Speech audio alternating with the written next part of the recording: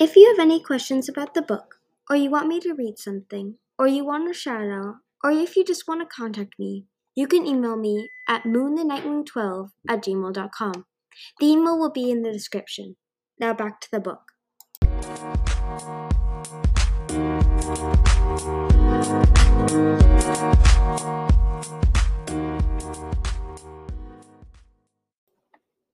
Chapter 23, Wings of Fire, The Dark Secret.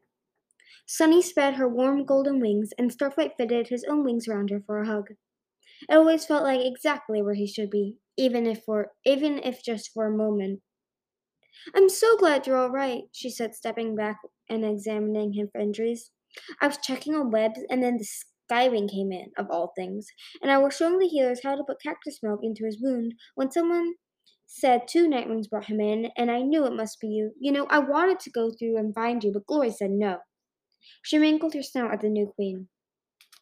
"Glory was right. It's too dangerous there," Starflight said.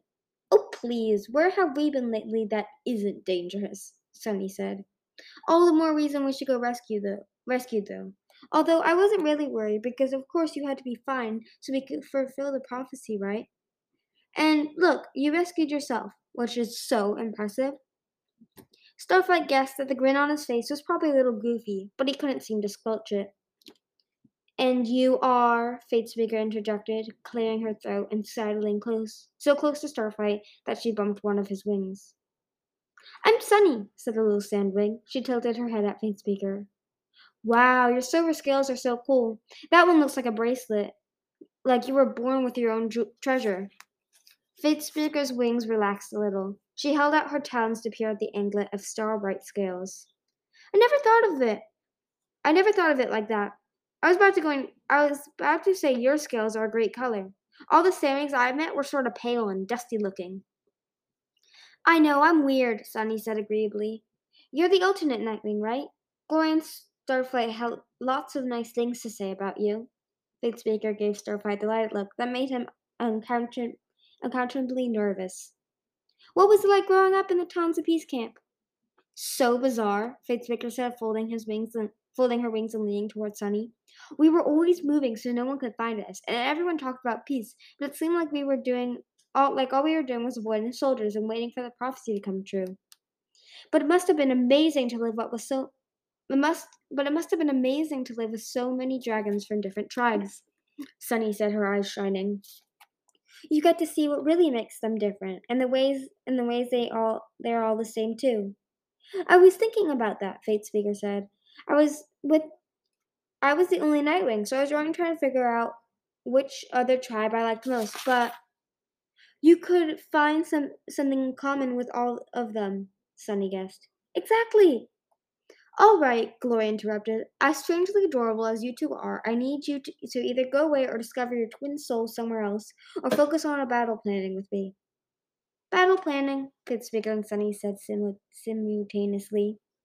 Glory gave Starflight an odd, somewhat amused look, and he shifted uncomfortably, although he wasn't sure why. He liked that Fatespeaker and Sunny liked each other, but it also made him weirdly uneasy. Luckily, at that moment, Mangrove arrived, with the elegant older dragon Starflight had seen in King Keshu's dream. Let's take this meeting to the tunnel," Glory said. "I need Tsunami and Clay's input too." She gathered her wings and soared off the balcony into the trees. Fatespeaker and Sunny went next, talking to each other as they flew. Starflight followed, trying to keep his mind on the impending attack. Only a few minutes of sunshine and fresh air, and he was already finding it hard to believe what he'd gone through on the Nightwing Island. Or that an army of angry dragons were preparing to destroy all of this before the next sunrise. Once they were all gathered within sight of the tunnel, but out of hearing distance to be safe, Glory had Starflight explain everything he heard in the council chamber. "So at least some of them are afraid of us," she said when he finished. "I'd say most of them," Starflight said. "I mean, I think that's the whole reason they've been kidnapping Raymings and studying them, and why they haven't attacked before. They're terrified of your venom." Glory showed her teeth and hissed. "They should be." "Yours, maybe," Tsunami said. "But the rest of these dragons, I really can't guarantee that any of them will use it on another dragon, even in a life or death situation." They've been told their whole lives to never, ever use it as a weapon. I've done my best, but you tried changing an entire tribe philosophy of life in 3 days. I know, Glory said, starting to pace. Which I'm not even sure we should do, Sunny interjected. I like their philosophy. I could do it, Grander said. Attack another dragon with my venom? I mean, for the sake of my tribe? But I agree that the others would have trouble. She glanced at Mangrove. I'd try, he said. For Orchid. She really still alive? He asked Starflight. I'm waiting for you, Fate Speaker said. Starflight told her you were coming for her, and she said she'd survive until you came back. A faint wave of pink rippled across Mangrove's scales. I'm worried about attacking first, Clay said. We'd have to come out the other end one at a time. If they're smart, they'll be waiting, and then they can pick us off one by one. But if we wait here and let them attack, we could do that to them instead. We'd be in a strong position. I don't want any of them in my rainforest, Glory snapped. If they think they're losing, they'll set the whole place on fire just to be horrible. Besides, we have to go there to rescue the Rainwings. Even if we drive back their attack, we still have to go through at some point, and we'll have wasted resources on our defense. Now we go to them first. We just have an we just have to find a way to get everyone past the guards at the entrance. I have an idea, Sunny said. Changing our scales will help, Tsunami said at the same time. They won't see the Raimings coming along the tunnel with their camouflage. Then maybe we burst out and start attacking, and hopefully we've surprised them. Doubtful, Starflight said. Once Monosaur figures out where I went through, they'll be on high alert at the tunnel opening. I think it's a good idea, said Sunny. The one I have, I mean. We need to choose the bravest Raimings for the first wave, Glory said. Tsunami, I want you to make a list for me, based on what you've noticed during training. Tsunami snorted. A brave list might be asking a lot. You can have at least sleepy than the others' list. One does not speak to a queen that way of her citizens, Glory said with a mocking haughtiness, then lapsed back into her regular voice. Anyway, I think the Rainwings will surprise you. I've been meeting them all, one by one, as fast as I can, and they're a lot more complicated than they seem. Doesn't anyone want to hear my idea? Sunny asked. I do, said Starflight, but Gloria was already speaking to Mangrove. We have to make sure that we pair up related Raimings in each squadron, so there's always someone to counteract Venom if there's an accident. I know Sunny's been taking notes on that, so maybe make sure we use her chart when we form squadrons. With a stab at jealousy, Starflight saw Sunny lean toward Clay and whisper into his ear. Sometimes it seemed to him as though Sunny and Clay were always together, like the Mudwing was the one she could trust more than any other dragon. He wished he could be that for her instead, but he wasn't anything like Clay, and the truth was, if he had to choose someone to trust with his life, he'd pick Clay over himself as well. I don't know how to prepare them to fight Nightwing Fire, Tsunami said a little hopelessly. Most of these dragons have never even seen fire. They'll probably think it's shiny and pretty and try to touch it. Glory coiled her tail and stared at the sky through the trees. Starflight guessed from her expression that she was thinking about how Raymings were going to die.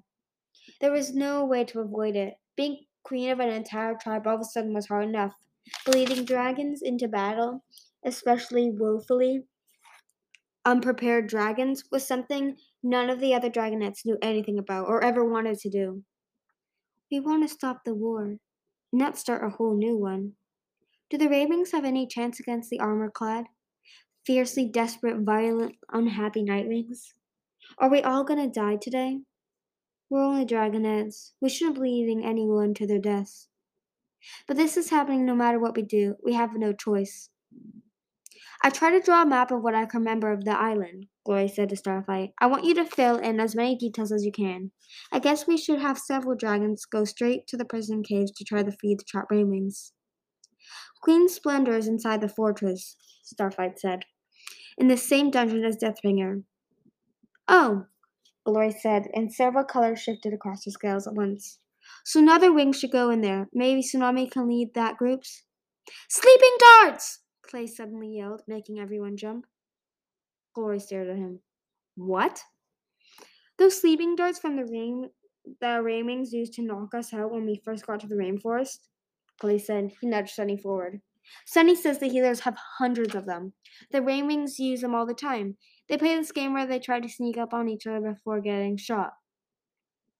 That's true, Mangrove said, lashing his tail. And we take turns patrolling so we can shoot strange dragons who come into the forest, like you five, which is even more fun.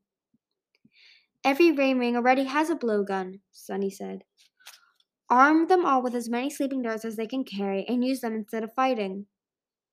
That's it! Glory flared her wings, turning dark purple with lightning bolts of excitement gold along her scales. That's exactly how Raymond should fight.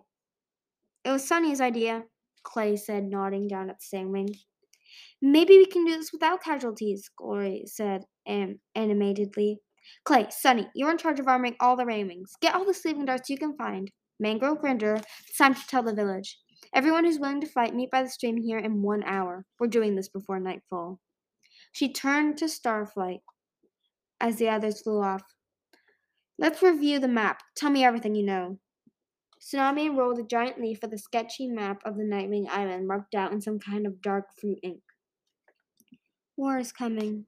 There's no time to be scared, Starflight told himself as he leaned over the map. You can't be the most cowardly dragon on Prayer right now. Remember, you've read all the history scrolls you can find about famous battles. Now use that knowledge. It's time to prove that you really do belong in this prophecy.